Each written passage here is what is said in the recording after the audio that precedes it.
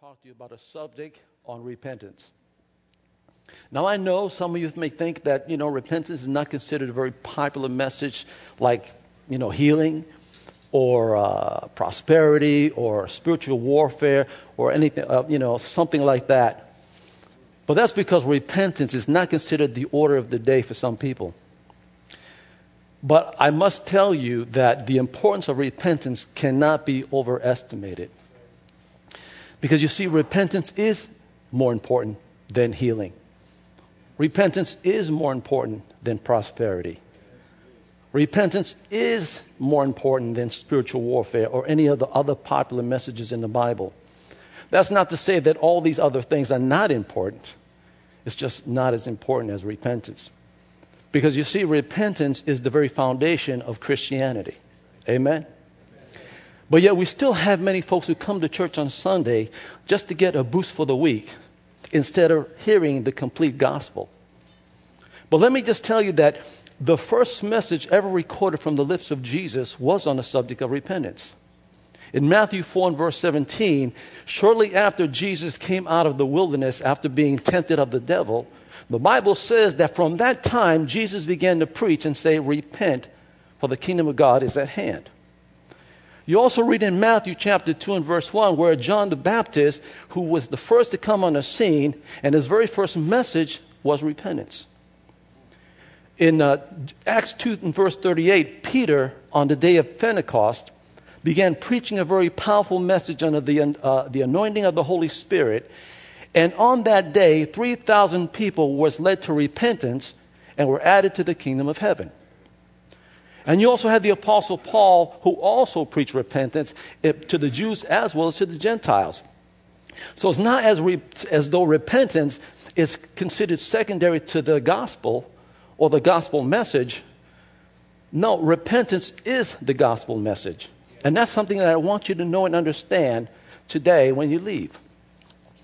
And just to make you understand how important and vital that repentance is that when Jesus, after his resurrection, he gathered his disciples together to commission them to preach the gospel to all nations. And this is what he said. He says, repentance and remissions must be preached in his name to all nations.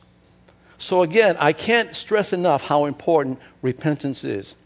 So let's begin by talking about what is repentance. So if you have your Bibles with you, go to Ezekiel chapter 18, and while you're doing that, I'm going to pray. Father, we thank you for this opportunity, Lord, this platform to speak your word and deposit life into each one of our people. Father, we pray in the name of Jesus, Lord God, that you stir up our hearts this morning. Get our attention, Father God. And Lord, I thank you, Father, for encouraging us and leading us and guiding us through your word. Father, I thank you for the gift of the Holy Spirit to move and to flow freely this morning.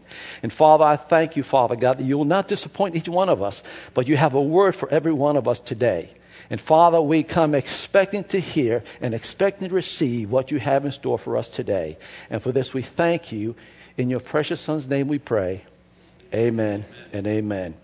In Ezekiel chapter 18 and in verse 21 says this, "But if a wicked man turns from all his sins, which he has committed, keeps all my statutes, and does what is lawful and right, he shall surely live, and he shall not die. None of the transgressions which he has committed shall be remembered against him. Because of the righteousness which he has done, he shall live. Do I have any pleasure at all that the wicked should die, says the Lord, and not that he should turn from his ways and live?" Now, what I want you to notice is that the word turn is used twice in two of these three verses. And that word turn in the Hebrew is the same Hebrew word in the Old Testament that is translated repent. So we're talking about the same thing, because repentance is simply turning away from something and turning to something. But I also want you to notice two other things about this passage of Scripture. The first thing is that we see his attitude towards repentance. Repentance is God's way of reconnecting us and keeping us connected together between him and us. It's his lifeline to keep us connected with God. Another thing I want you to notice is that repentance, or the purpose of his repentance, or the purpose of the gift of repentance. And that is that we may have life and not death. The word in repentance is also important in the New Testament. The word repentance in the New Testament in the Greek literally means to think differently. It also means to change, or a change of mind, or a change of thinking, or a change of attitude, or a change of ways. It also means to turn away from something.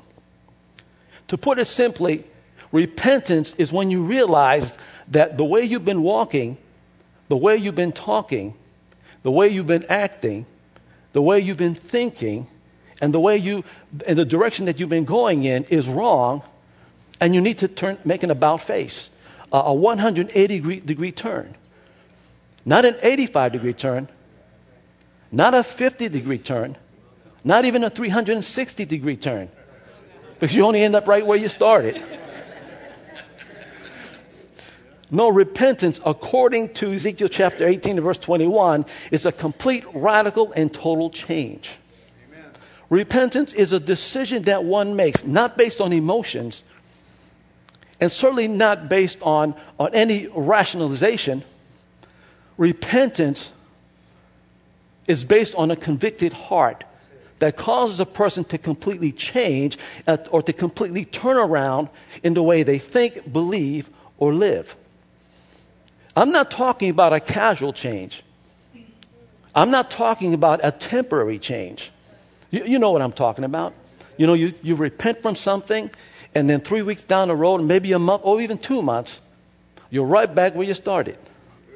That's not repentance. That's temporary repentance. But that's not what I'm talking about here. I'm talking about a person changing from top to bottom. I'm talking about a total transformation that affects every part of a person's life. Let me give you an example. Go to Luke chapter 15. It's one of my favorite stories in the Bible. It's the prodigal son. It's a very familiar one. I'm sure you all know it. But here we read where the prodigal son, which is the youngest son, he goes to his father, asking his father for his share of the inheritance early. And when the father gives him his share of inheritance, the son packs up his bag, gets up, and leaves home. Soon after that, and after a series of bad choices and bad decisions, he ended up a life of hunger, lack, and destitution. Well, I'm getting ahead of myself here. The fact that he made those choices that led him to that situation, you kind of wonder, isn't that the way it always is with us? When we wander away from God, to do our own thing, only to find ourselves in spiritual poverty. I'm talking about spiritually starvation. I'm talking about spiritual lack. I'm talking about spiritual destitution. When we look in the prodigal son's life, and again, this is the wonderful, so beautiful about this story, because it demonstrates the very principle of godly repentance. And beginning in verse 17, it says this: "But when he came to himself, he said, 'How many of my father's hired servants have bread enough and to spare, and I perish with hunger? And I will arise and go to my father, and I will say to him, Father, I have sinned against heaven and before you. And I am no longer worthy to be called your son. Make me like one of your servants.' And he arose and came to his father, and when he was still a great way off, his father saw him and had compassion, and ran and fell on his neck and kissed him. And the son said to him, Father, I have sinned against heaven and in your sight, and am no longer worthy to be called your son." Now, what I want you to look at is this.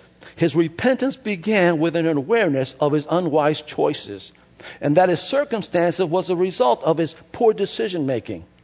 In other words, he didn't sit around blaming somebody else for his situation. He wasn't making excuses for his situation. He wasn't rationalizing his situation. No, he realized that he and he only was the one responsible for his situation.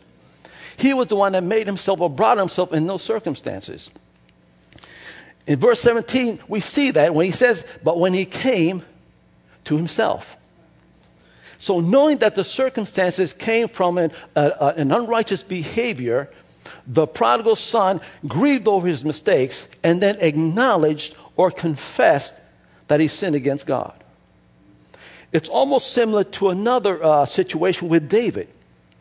When King David committed adultery and then had her husband killed and then made her his wife after finding out that she was bearing his child. See, things don't change today. Life is still the same. Sin is always sin. But we see something similar here because David said in Psalm 51 and verse 3, and you don't need to turn there, and I don't have that in my notes, for I acknowledge or I realize my transgressions, and my sin is always before me. Then he said in the next verse, against you and only you have I sinned, and I have done what is evil in your sight. So what we see here, that both of these separate incidents have something in common. Both of these men recognized that and acknowledged that they sinned and that their sin was against God. In verse 18, we said, I will rise and go to my father and will say to him, Father, I have sinned against heaven and before you. So repentance will always bring someone to the point of acknowledging and then saying or confessing, I have sinned. Not because of this man, I sinned. Or not because of that situation, I've sinned. No, I, and I alone, have sinned against God. I alone have offended God by my actions. So it was godly sorrow that led the young man to leave that place and to go back home. So what we see here is that his repentance became complete when he turned away from his old ways, his old thinking, his old lifestyle, and he turned in the direction where his father was and headed home. You can say that repentance is like driving on a highway. Imagine yourself driving on a highway heading south. And you're driving and you've already covered about 20 or 30 miles. And then you realize, oh, I'm going the wrong way. I should be going north. Repentance is not thinking about changing directions.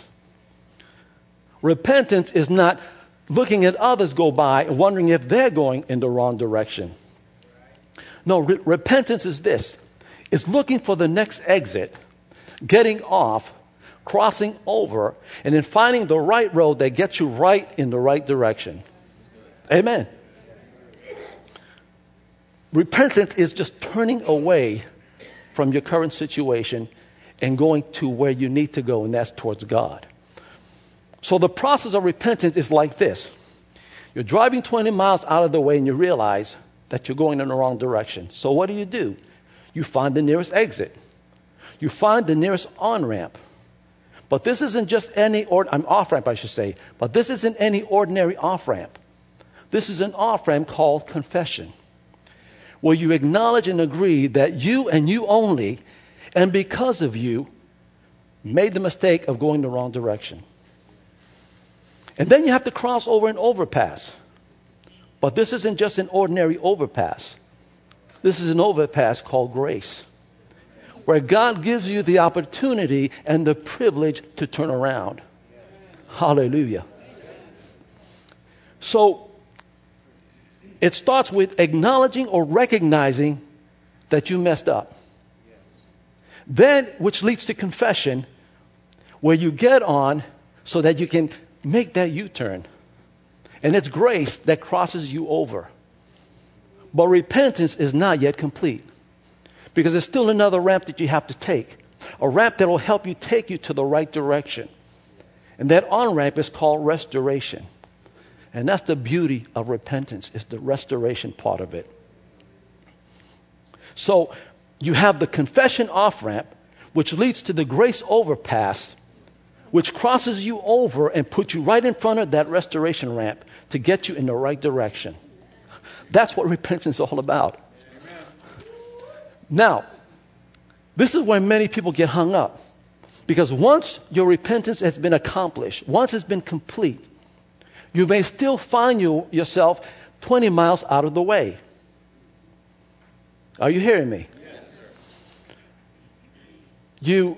You get on the road, you find yourself that you're 20 miles out of the way or 20 years out of the way, or that you've been going 20 years the wrong way all this time.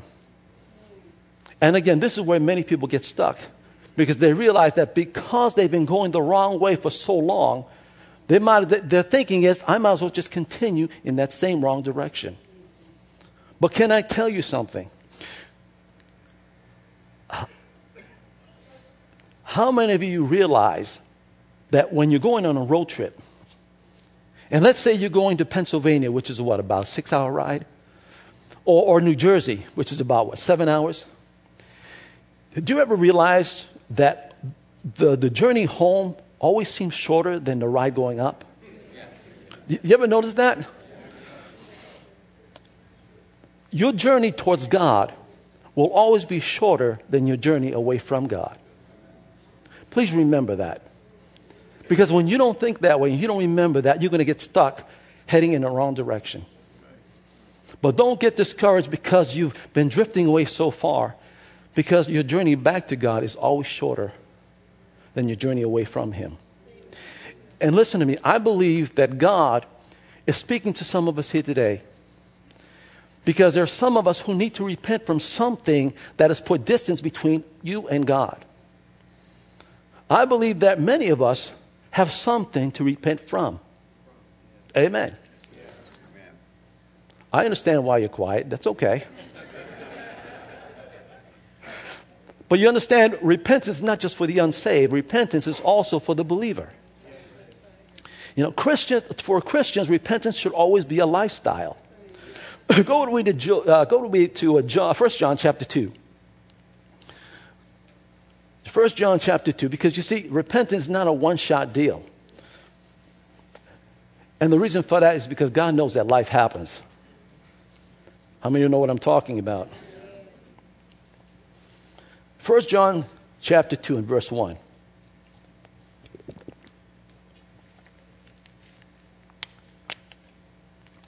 It says this, "My little children, these things I write to you, so that you may not sin."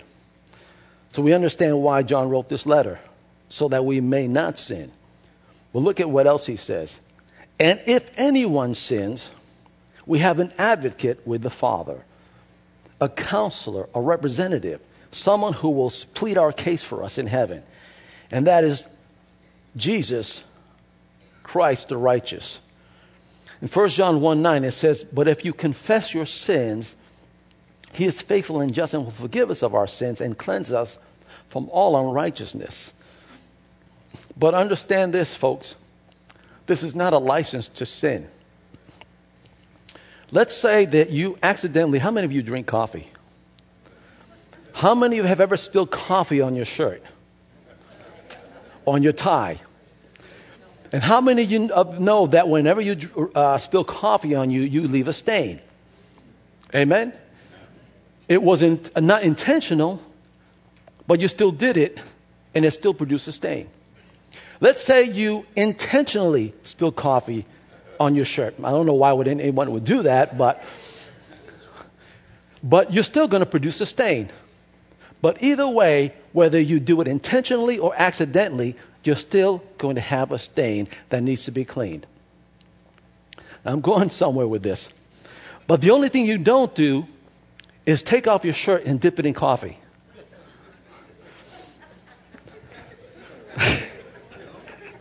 I promise you I'm going somewhere with this. Listen to me.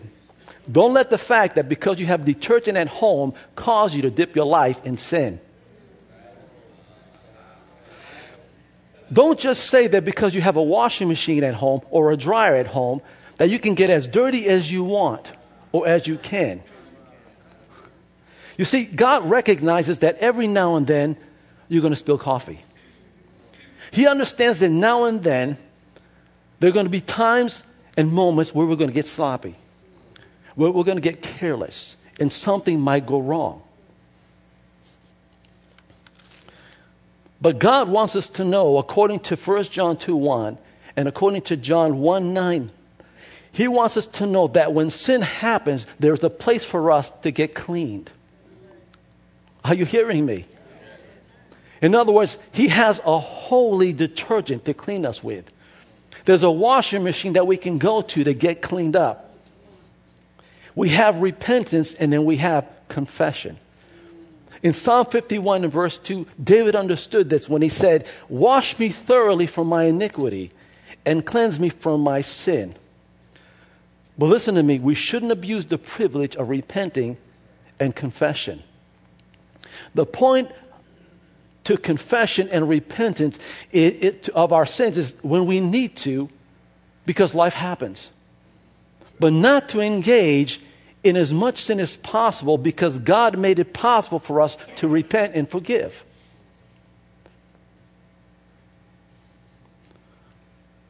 This is why we need to have a lifestyle of repentance. But it's not a license to sin. Romans chapter 6 and verse 1, Paul says this. He says, "Shall we continue in sin that grace may abound?" And he responds emphatically, "Certainly not." We don't go around sinning on purpose just because we know that we can always go back and find a place to get cleaned up. Because listen to me, every time we sin, we wander away from God. Every time we take a step out of his will, we're taking a step away from him. Every time we take several steps away from God or out of his will, we are taking several steps away from him.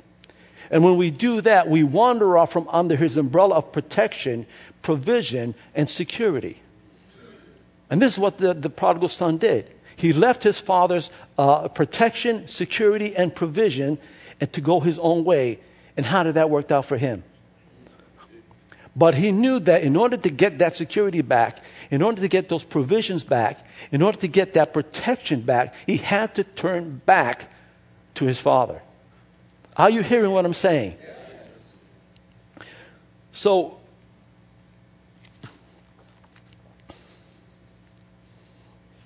well, go to Luke chapter 19. Let's look at another example of what repentance looked like.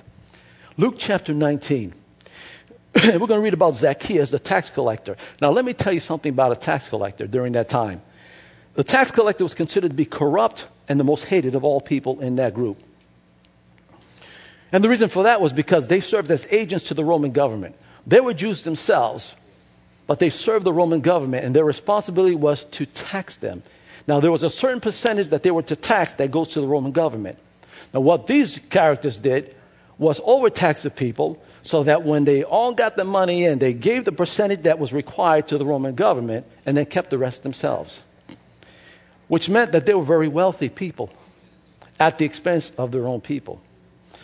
And Zacchaeus was considered the chief collector, so he's probably among the worst of all the tax collectors. But look what it says in verse 1. Then Jesus entered and passed through Jericho and says, "Now behold, there was a man named Zacchaeus who was a chief tax collector, and he was rich." Obviously. Now look down in verse 5. "And when Jesus came to the place, he looked up, saw him, and said to him, 'Zacchaeus, make haste and come down, for today I must stay at your house.'" You know, it's like me telling you, "Hey, Ron, guess what? I'm going to your house today. So you better prepare me a nice meal. Some good snacks with some hot sauce." And then in verse 6 he says, "So he made haste and came down and received him joyfully." Now skip down to verse 8 because this is what I want you to see. "Then Zacchaeus stood and said to the Lord, 'Look, Lord, I give half of my goods to the poor. And if I have taken anything from anyone by false accusation, I restore fourfold.'" By making that statement, he's making an admission of guilt, admitting that he was guilty. And the fact that, and this is what I'm talking about, this is what the Bible says, that repentance demands a change. It demands a radical, total, and complete change. And that's what we see here with the tax collector. He was rich, he was wealthy because he exploited his people, but he was willing to give it all back for the sake of turning to Christ and living a life for Christ. That's a radical change. Zacchaeus came to a place where he realized that his behavior was wrong. And he knew that he needed to do an about face. And that's exactly what he did. And he was willing to make restitution for the people that he cheated.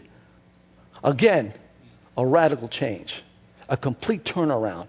And if he was to visit the people, people would not. How many of you, when you first got saved and you got to your family or your friends, and it was hard for them to believe the change that took place in your life? How many of you know what I'm talking about? Yeah, they look at you and say, man, I can't believe it. I knew you the way you used to be, but it's hard for me to believe that you are who you are now. Well, that's because you all came to a place of repentance. And you allowed a radical change to take place in your life because you decided to turn in the direction towards the Lord. And good for you for that. Now go to Acts chapter 11. Let's switch gear a little bit. Acts chapter 11. Repentance is God's idea. It was God's idea from the beginning because of his grace in order to prevent us or to provide us with the opportunity to repent. Now, that's a very important word that I want you to get. It was all part of God's plan when it comes to the Gentiles to give them the opportunity to repent. When Peter came to Jerusalem, he reported to the apostles because they heard that Peter was witnessing to the Gentiles. Now, they believed that salvation was only for the Jews. But when they got wind that, hey, wait a minute, he's preaching to the Gentiles too. And so they began to question him.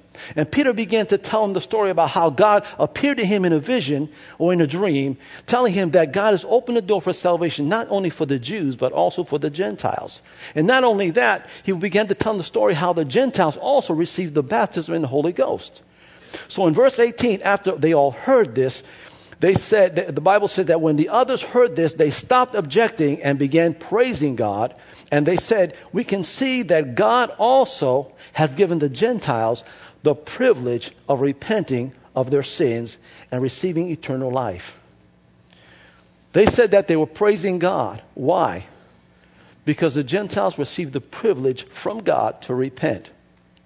So repentance is a gift and a privilege from God that he provides for us. Why? So that we can have life. So that our life can change. So that our life can have meaning and purpose. Amen. Amen.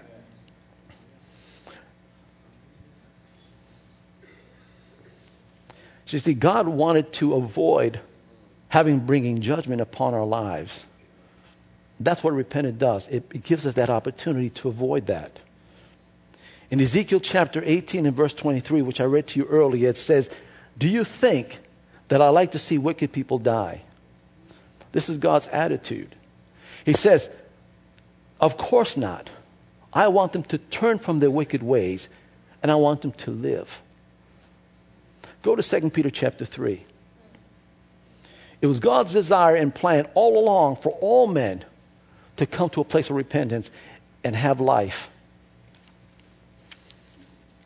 Verse 9, it says this, the Lord is not slack concerning his promise, as some count slackness, but is long-suffering toward us, not willing that any should perish, but that all should come to the repentance. So in other words, repentance was made available for all of us so that we won't perish. Now that word perish is an interesting word because it literally means to be fully destroyed or to suffer loss. That same word is also is found in John 3:16, where it says, for God so loved the world that he gave his only begotten Son, that whosoever believes in him shall what? Not perish, but have everlasting life.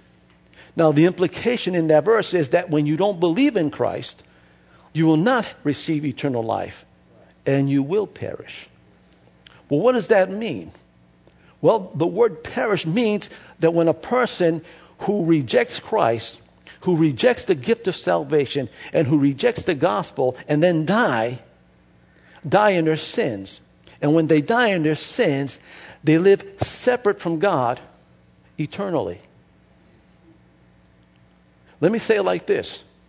When a person dies in their sins, all hope and every opportunity that they had on this earth to receive Christ is no longer made available for all eternity. Are you realizing how important repentance is? I want you to look at this statement, a very profound statement that this pastor made concerning repentance. If you can put that up on the screen for me. It's a very powerful statement. Look what it says. God hasn't held off lighting the match for eternal fire because he finds our sins tolerable, but rather because he is patient in giving sinners an opportunity for repentance before the burning begins. Isn't that profound? Isn't that powerful? But it tells us the reason why God withholds punishment from us, because he wants us to come to a place of repentance. He wants us to give us an opportunity to change our ways and change our lives. Isn't that so wonderful about God? Go to Romans chapter 2. You see, repentant is like getting another chance. In Romans chapter 2, beginning in verse 4, it says this. Or do you despise the riches of his goodness, forbearance, and long-suffering, not knowing or not realizing or being ignorant of the fact that the goodness of God leads you to repentance? Why is God so long-suffering? Why is he so forbearing? Why is it that he's not quick to pull the trigger and bring judgment upon us? It's because of his goodness. It's interesting because that word forbearance is an interesting word because it means to hold in or to restrain yourself. Now, that leads me to ask this question. What is God holding in, and what is he restraining himself from? He's restraining himself from bringing wrath, punishment, and judgment upon us. Why? Because God is good. He's long-suffering. He's patient. God, even though God is slow to anger, yet he's quick to receive us with compassion and receive us with forgiveness. Man, that's so good.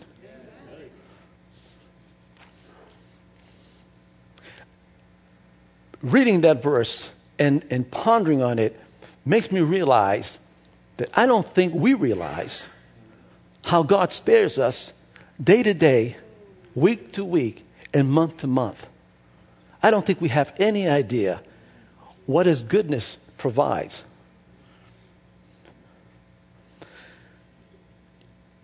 In football and in basketball and in most other sports, there's what we call halftime. And halftime is an extended break in the middle of a game. How many of you understand that?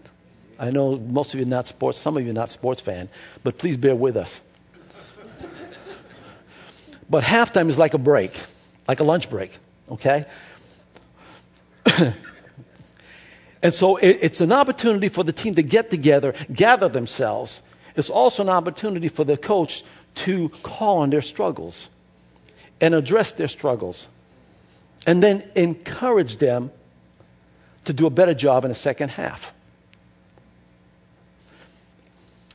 You see, the beauty of halftime is that there's a whole second half to turn things around. Halftime acts like a grace period. No matter how bad your first half was, you still have the second half to turn things around, to change things and make things right. Amen? Now, for many Christians, and for many of us today, we've all had some bad first halves. We've all been struggling in our walk with the Lord. Many of us have been struggling in our faith. But the good news is that God calls halftime. Amen. He gives us a chance to gather us together, to address our struggles, to encourage us, and then to empower us to do a better job in the second half. In other words, he gives us the opportunity, he gives us a second chance to get ourselves together, to get ourselves focused so that our lives can be better today and tomorrow than it was yesterday. He gives us a chance to make things right and make things better. We saw that example with the tax collector. He was willing to make it right by giving back to the poor and everything that he robbed from them. It was his opportunity that God had given him to change some things and to change up his life. That's what God gives to us. Amen. He gives us that opportunity.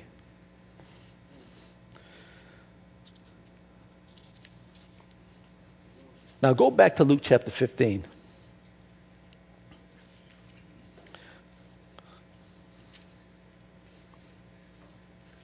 Luke chapter 15. One of the most beautiful things about repentance is restoration. Restoration restores us back to right relationship with God. Luke 15, beginning verse 20, which we talked about earlier. And he says, "And the prodigal son arose and came to his father. But when he was still a great way off, his father saw him and had compassion, and ran and fell on his neck and kissed him. And the son said to him, 'Father, I have sinned against heaven and in your sight, and am no longer worthy to be called your son.' But the father said to the servants, 'Bring out the best robe and put it on him, and put on a ring in his hand and sandals on his feet.' Now, as we read in verse 20, we see how the father greeted him. Not with anger, not with resentment, not with an "I told you so" speech. But the Bible says that he came to the son and greeted him with compassion, embraced him, and kissed him. But then he did something else. He had the servants call for the best robe in the house to place on his son. He called to have a ring placed on his finger and to put sandals on his feet. Now, those three items are very significant in repentance. It's a very significant thing in restoration. Because you see, when he said to put the best robe on his son, the best robe in the house was his father's. And he had it placed on his filthy rags. Then he had the servant come up with a ring. This wasn't just any ring. It was a family ring. It was a ring that symbolized a reinstatement of a person's position in the household. Then he had them call the servants to put sandals on his feet, because obviously he was barefoot. Now, the only group of people during that time that walked barefoot were slaves. They normally did not wear sandals. So whenever you see someone walking around barefoot, it's because they were a slave. And if you remember in verse 19, when I first read this to you in the beginning of this message, how when he got up and said he was going to tell his father, "Father, I have sinned against heaven and before you, and I'm no longer worthy to be called your son." And he says, "Make me like one of your servants." By the father having sandals placed on his feet, his father was saying, "Son, I'm not going to receive you as my servant. I'm going to receive you only as my son, and reinstate you and restore you back to your rightful place as my son." When you and I repent and turn to God, God is restoring us back to our rightful place as sons and daughters. In John chapter 1 and verse 12 says this, "But to as many as did receive and welcome him, he gave the authority, the power, the privilege, the right to become the children of God." See, God's love towards us is constant, is patient, and welcoming. He will search for you when we wander off. And he will give you an opportunity to respond and come back. But he will not force you to come back to him. But what he will do, like the father in the story, he will be patient and wait for us to come to our senses until we come back. And when we do come back, he's waiting there to place his robe on you, to place his ring to reinstate you, and to place his sandals on you,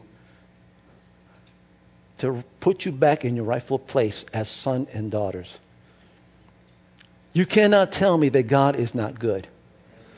Amen. You cannot tell me that the goodness of God will not lead a person to repentance, because it does. I'm going to do something a little bit different this morning. And I know there's a lot of time left, and that's okay. But what I want to do is this. Upon hearing this word, I want to open up the altars for any of you who feel that God has been stirring in your heart and saying, come home. And this is not the time to be embarrassed or ashamed. This is a time for you and God to communicate and make things right. So what I'm going to do today is I'm going to call you people to come up right over here, right directly in front of the altar, and just have a personal one-on-one with God. Just you and Him. Amen? Come on up. Don't be shy. Don't be embarrassed. This is a very vital thing.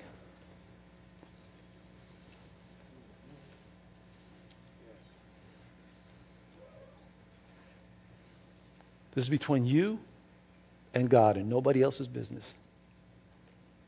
Come right up here, right up to the altar, right here, right alongside here or right up here. You can get right over here. No, you can go right down here, my friend. Yeah. Right down here. Yeah.